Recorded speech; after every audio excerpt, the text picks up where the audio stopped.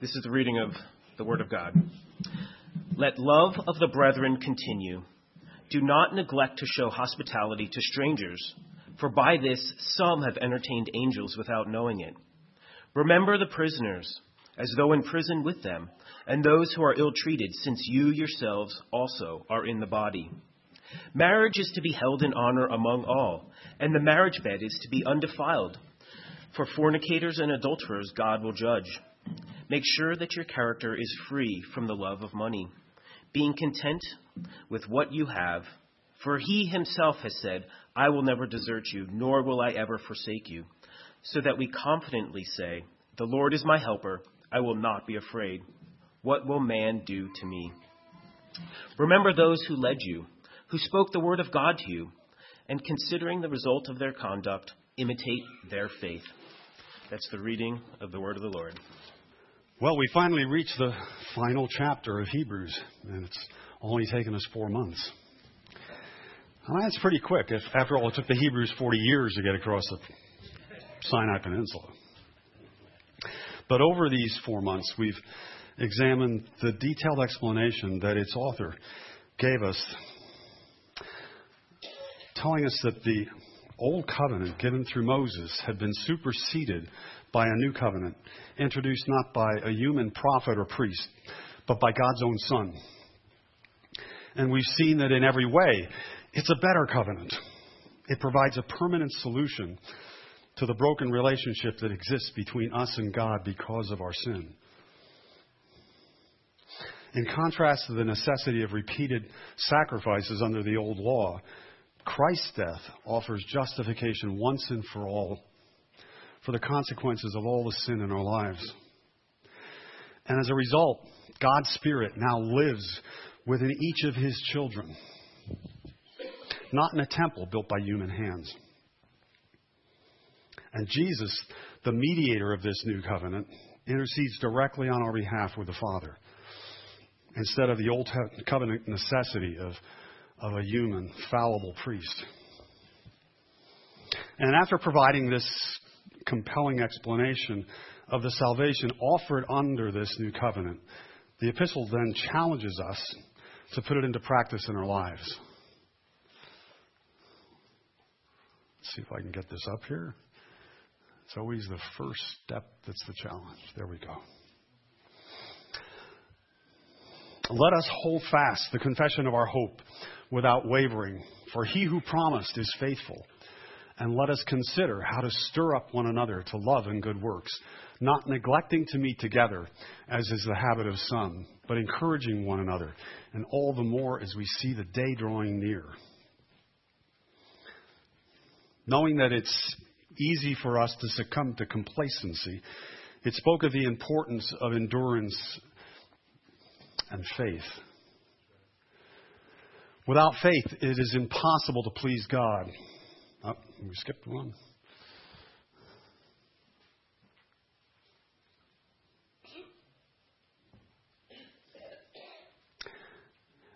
Okay. And without faith, it is impossible to please Him. For whoever would draw near to God must believe that He exists and that He rewards those who seek Him. It followed this up with a litany of examples of faithful obedience in the lives of many Old Testament saints. And then concluded this in the beginning of chapter 12 with a call for us to let us also lay aside every weight and sin which so clings so closely. I don't know whether this is working again. And let us run with endurance the race that's set before us, looking to Jesus, the founder and perfecter of our faith, who for the joy that was set before Him endured the cross, despising the shame, and is seated at the right hand of the throne of God. Last week's passage encouraged us not to be discouraged when we face struggles and difficulties in our Christian lives, but to view them as discipline that's coming from a loving Heavenly Father who is interested only in our good. And it contrasted the two mountains that are associated with these two covenants, Mount Sinai, where the law was given, and Mount Zion, which is viewed as the dwelling place of God in heaven. The people trembled and shook at the fear and darkness when God's voice shook the earth from Mount Sinai. But one day God will shake the heavens and the earth, and the only thing that will remain is Mount Sinai, the Sion, the city of the living God, the New Jerusalem, with all those who have entered into God's kingdom. It concludes that in response to this great gift, we are to be grateful for receiving a kingdom that cannot be shaken. And thus, let us offer to God acceptable worship with reverence and awe, for our God is a consuming fire. Let's pray. Lord, we thank you for the opportunity that we have to gather here and worship you in song and praise and prayer, and in sharing your word with one another. God, my words now, may they be your words, and let our ears hear the message that you have for us from your word in this letter to the Hebrews. We pray this in Jesus' name. Amen.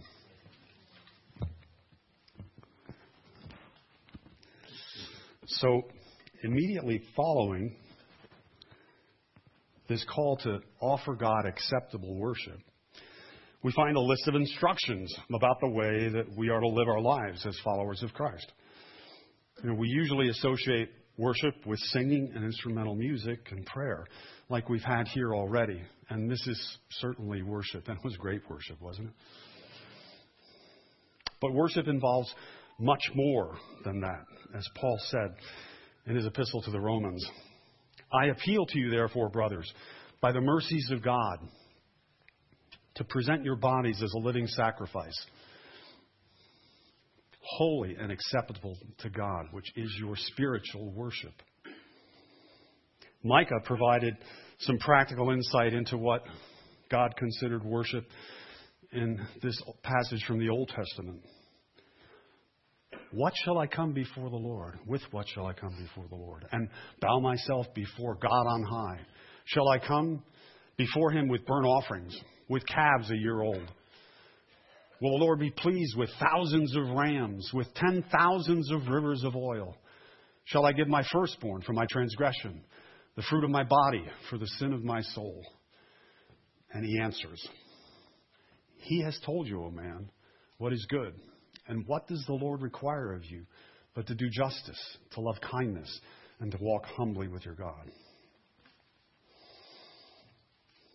This isn't the first mention in Hebrews of how our behavior is connected with our approach to God. Chapter 12 also had some quite specific instructions relating to approaching God, the judge of all, and Jesus, the mediator of the new covenant, where it says we are to strive for peace with everyone and for the holiness without which no one will see the Lord. See to it that no one fails to obtain the grace of God, that no root of bitterness springs up and causes trouble, and by it many become defiled. That no one is sexually immoral or unholy like Esau, who sold his birthright for a single meal. Clearly, offering God acceptable worship with reverence and awe is not something to be taken lightly, but it's something that is intimately connected with our everyday manner of life. We're not to lead our own self-centered life 6 days a week and then spend an hour or so in church singing a few hymns or choruses, listening to a sermon, and then imagine that we've done our duty and we've given God the worship He needs during that week. God doesn't need our worship, but He wants our worship. He wants us to live in praise of Him. Nor are we to spend a few minutes at the start or end of each day reading a devotional or scripture passage and praying a little bit, and then taking no thought of what He wants us to be doing with our lives the rest of that day. The 7 verses that we're considering today in chapter 13 touch on what acceptable worship might look like as it applies to different areas of our lives. And these instructions are clearly rooted in the 2 great commandments that Jesus gave us, to love God and to love our neighbor. The first 4 verses deal primarily with our relationships with others. And the second three verses 5 through 7, deal more with attitudes and lifestyles that impact our relationship with God. In his letter to the Romans, Paul said that while we were still weak, at the right time, God died for the ungodly. And that right time included a combination of the height of the Roman Empire, when an extensive system of roads and shipping provided convenient travel throughout the Roman world, and after Alexander's conquest 4 centuries earlier, had provided a common language, Koine Greek, which was the commercial language of the day. A benefit of this particular language was the variety of the words that it has that express different aspects of the concept of love that's so important to the message of the New Testament. There are a number of Greek words in the New Testament that we translate with our word love. The most basic are agape and phileo. There wasn't significant difference secularly in what was meant by those two words, but they were used somewhat, although they were used somewhat interchangeably in the New Testament, agape is generally seen as involving a more sacrificial form of love. It's by far the most common expression for love in the Greek scriptures. Let's have a little Greek lesson here. Phileo forms the basis for a whole other family of words. You can see if you go to a Greek dictionary, you can see a long list of these things that start off with phil, phileo, phila, philo. Philadelphia is associated with a love related to kinship or friendship. It literally means love of brother, adelphos. We'll also come across a couple of other phileo-based words in this passage. Philoxenia and philargoros. The Greek word eros doesn't appear anywhere in the New Testament. That's the one about sexual desire. You'll probably be familiar with a couple of other Greek words related to phileo. Philanthropy, love of man or mankind. Philosophy, all you students know that. Love of the wise or wisdom. While the underlying Greek words are not so obvious when we read an English passage, translators try to do their best to get the concept across. As we can see by looking at an example in Romans that's similar to Hebrews 13 and the first verse. Romans 12:9 and 10 reads, "Let love be genuine, abhor what is evil, hold fast to what is good. Love one another with brotherly affection." Simple enough? Well, the first "let love" is actually a translation of agape. The final sentence, which also has love in it, includes yet another phileo-based word, philostogos, used only in this passage in Scripture, referring to the more affectionate kind of love that's found within an immediate family, along with another word that we've already mentioned, Philadelphia. So you can see in that sentence, love one another with brotherly affection, how the translators have simplified it a little bit. Instead of just translating it, love one another affectionately with brotherly love, they kind of combined that a little bit.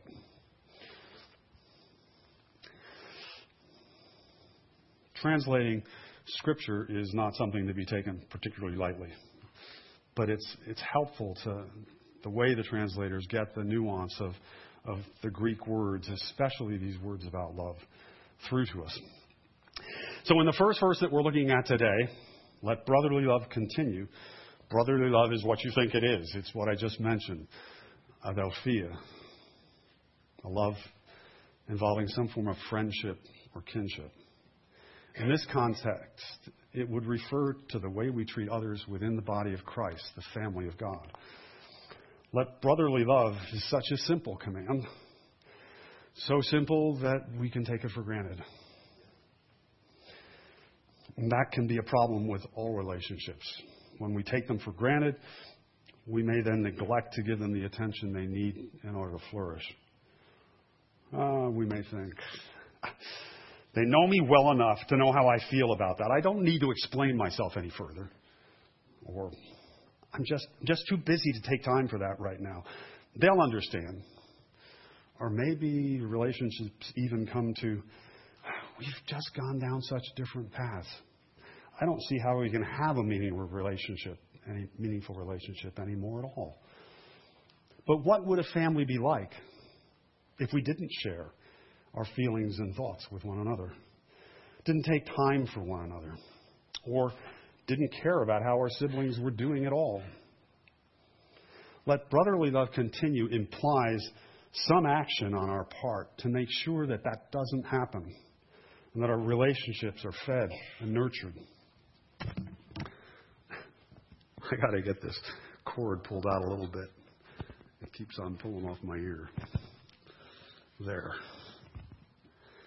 Now, living with my charming wife, Phyllis, I'm very aware that if a plant doesn't receive proper care and watering, it will wither and die. I kid her about this whenever we're away on a trip. So I say, it wouldn't be the worst thing if we happened to lose a few plants while we were away on vacation. But actually, the problem isn't losing plants at all, but having them multiply. Because Phyllis is always taking cuttings as they grow larger and larger, and of course she grows those in another pot. I suppose there's a positive lesson in that. But why is the need to nurture relationships such an important issue for the church? It goes back to that verse that I mentioned earlier. Let us consider how to stir up love and good works, not neglecting to meet together as the habit of some, but encouraging one another, and all the more as we see the day drawing near. We're surrounded by a world that marches to the beat of a different drummer, and we need to regularly encourage one another to be true to our calling as disciples of Christ, so we don't drift off track and become ineffectual in our service for God's kingdom. We do this by spending time with each other, praying and studying God's Word together and seeing how it applies in our lives, sharing our joys and sorrows so that we're there to encourage and rejoice with one another when it's appropriate. That's why we stress the importance of participating in small groups here at CBC. Attending a large service like this on a Sunday morning is no substitute for the more intimate fellowship that we can share in a small group. So if you're not involved in one, please don't wait any longer to do something about it. If you need help finding one or even starting one, see one of us as the elders, and we will help you do something about it. It's really important to our individual growth and also our mission as the church. The next two verses in today's passage deal with hospitality. Do not neglect to show hospitality to strangers, for thereby some have entertained angels unawares. Remember those who are in prison, as though in prison with them, and those who are mistreated, since you also are the body. Hospitality to strangers is the English translation of one of those other phileo words I already mentioned, the Greek word philoxenia. Literally, the love of strangers. This relates to showing love to people outside the normal circle of our friends and acquaintances. Being hospitable was an important expectation in Old and New Testament times.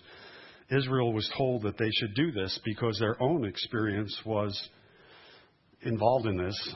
You shall not wrong a sojourner or oppress him, for you were sojourners in the land of Egypt. If you know what it's like to be in need, you will be much more likely to help someone else in need when you see it.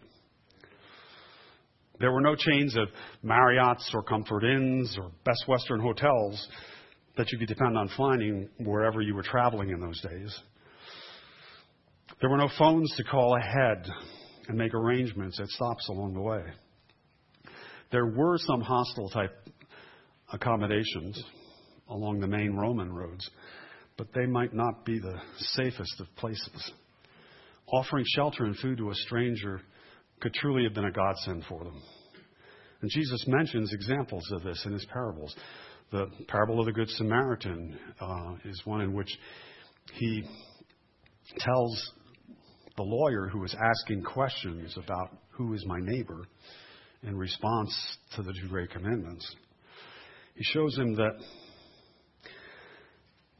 a neighbor is not just someone we're comfortable being around. And that's not just the type of person we help.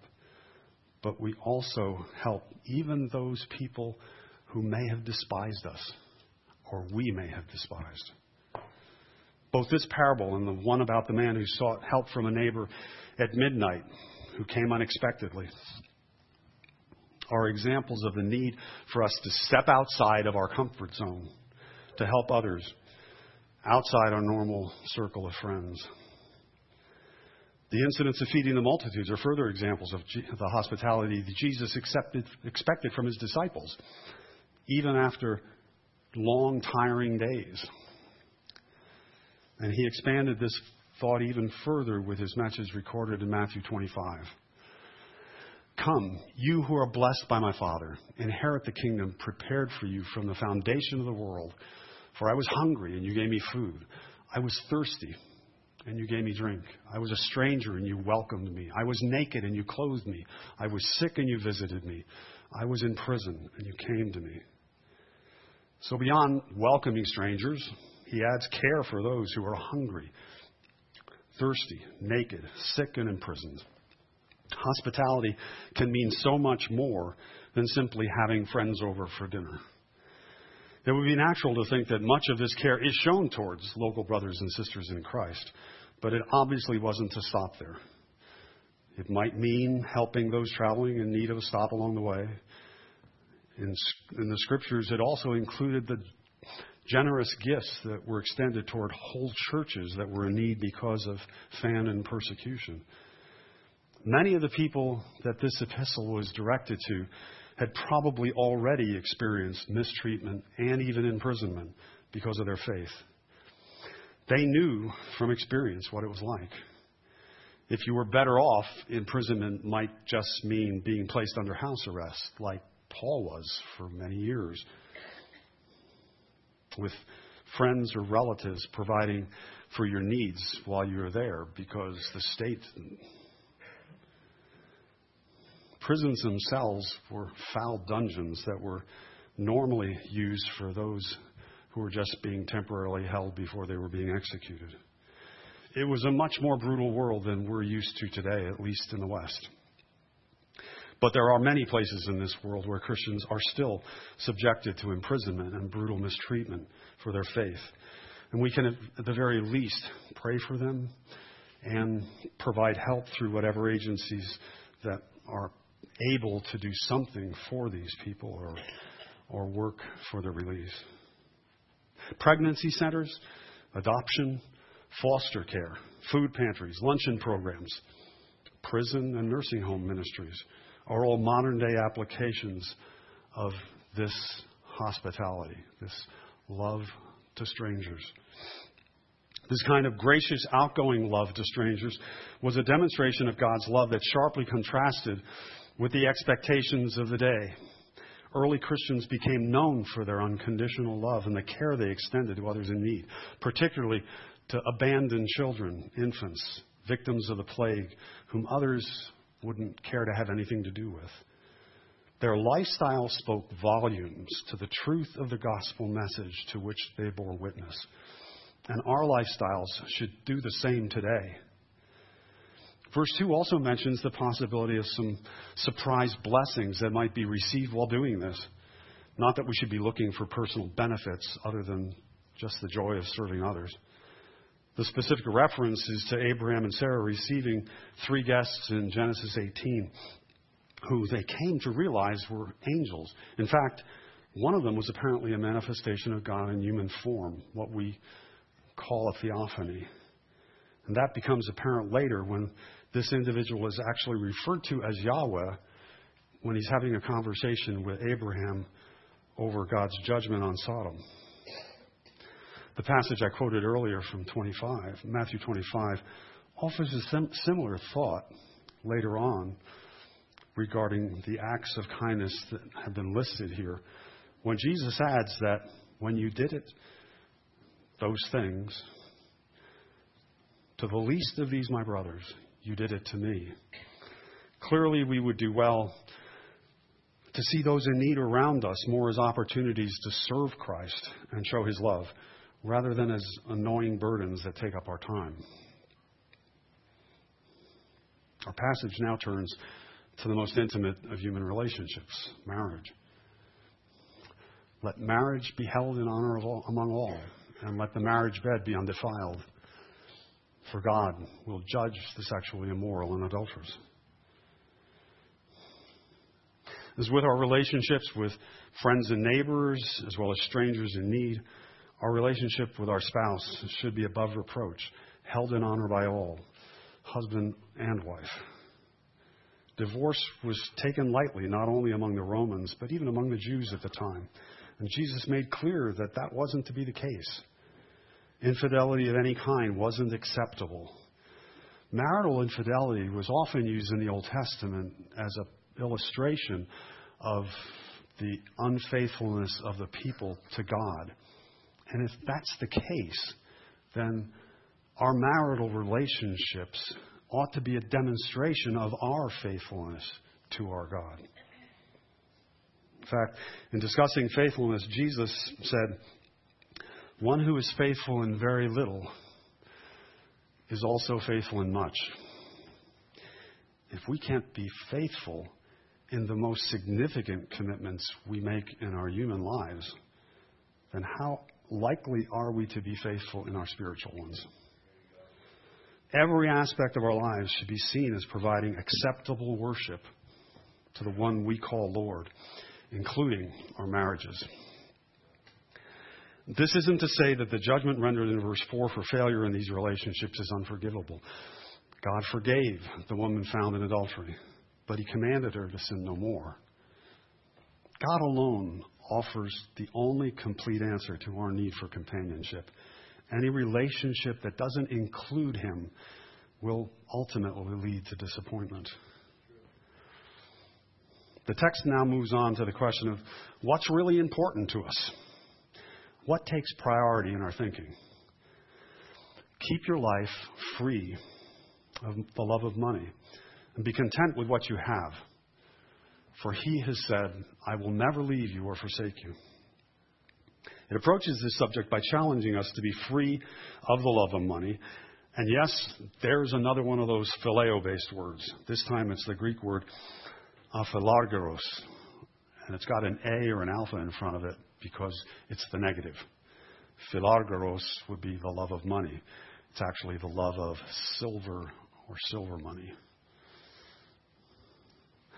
Clearly, this isn't speaking just about money, but the whole issue of the control that our possessions can have over us, as indicated by the phrase that follows, "Be content with what you have." Jesus put it another way. "Do not lay up for yourselves treasures on earth where moth and rust destroy and where thieves break in and steal, but lay up treasures for yourself in heaven where neither moth nor rust destroy and where thieves do not break in and steal. For where your treasure is, there will your heart be also." If we really trust God, that He will never leave us or forsake us, and if we can say with the psalmist, as in the following verse, "The Lord is my helper, I will not fear," then our possessions will begin to lose their grip on us. We'll be more focused on what God wants us to do, trusting that He will provide what we need along the way, and not in trying to figure out how we can do life the way we think will turn out best for us. God wants us to see Him as our ultimate insurance policy, not all the arrangements that the world can provide to tend for unforeseen needs that might arise in the future. It's not foolish to take some measures to provide for those circumstances, but if anxiety over such matters seriously interferes with us leading a God-centered life, then that's evidence that we really don't trust God's promise to be there for us. Of course, God being there for us may come in the form of fellow believers providing guidance and help. In contrast to this admonition about what not to do as a believer, keeping your lives free of the love of money, the final verse in this section speaks of a positive step that you can take to grow in your walk with the Lord. Remember your leaders, those who spoke to you the Word of God. Consider the outcome of their way of life and imitate their faith. There's clearly an awkward element about speaking on this passage, since it talks about considering the lives of those who speak the Word of God to you. I'm sure any of us who regularly bring the message on Sunday morning or lead a small group or any other kind of ministry in church will feel a bit uncomfortable talking about this verse. Would we want others to be imitating the way we live our lives? Would we want them seeing what we do the rest of the week when we're not involved in church activities? Would we want them seeing how we treat our families? Would we want them to see how we treat those who we work with or interact with in incidental ways as we go about our business? None of us are perfect. But the point being made here is that those in leadership should serve as examples to follow of what the life of one who claims to be a disciple of Christ should be like.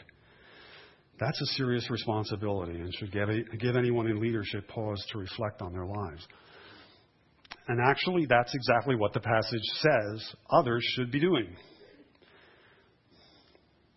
They should consider the outcome of their way of life and imitate their faith.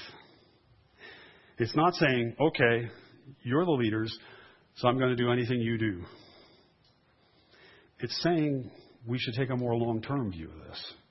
It's more like, look at the way they live, the way they demonstrate their faith in God's guidance, and consider what the end result of it is. If the outcome is good and it contributes in a positive way to God's kingdom, then that's probably something worth following.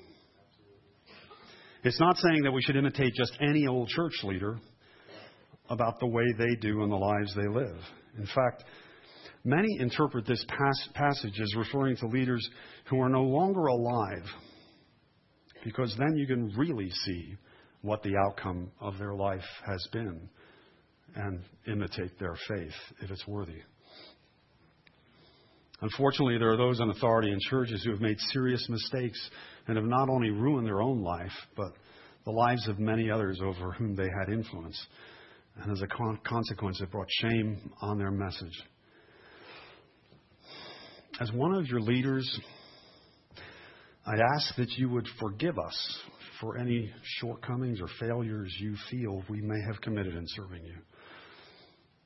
I'd ask that you'd pray for us so that we would be willing to accept correction where needed, that we would be kept from any actions or activities that would bring shame on the name of Christ, and that we would be able to lead the kinds of lives that would be positive examples for others to imitate.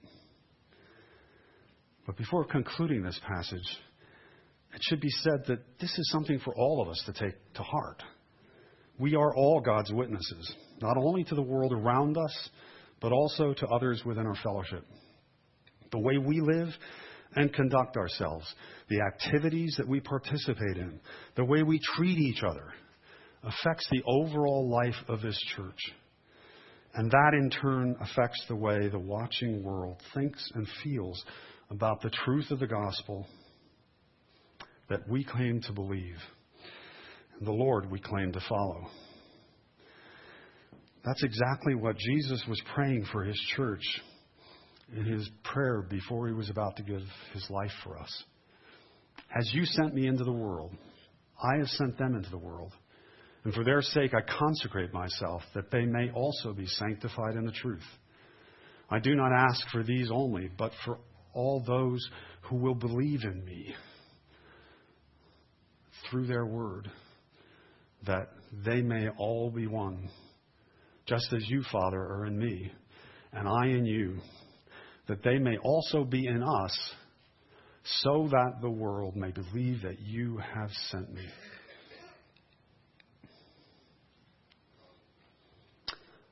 When the world looks at me, when it looks at you, when it looks at our church, does it see something about the way we live that would help convince it that God sent His Son into the world to be its Savior? That would truly be evidence that we are offering acceptable worship to our Lord and Savior. Would you stand for the benediction?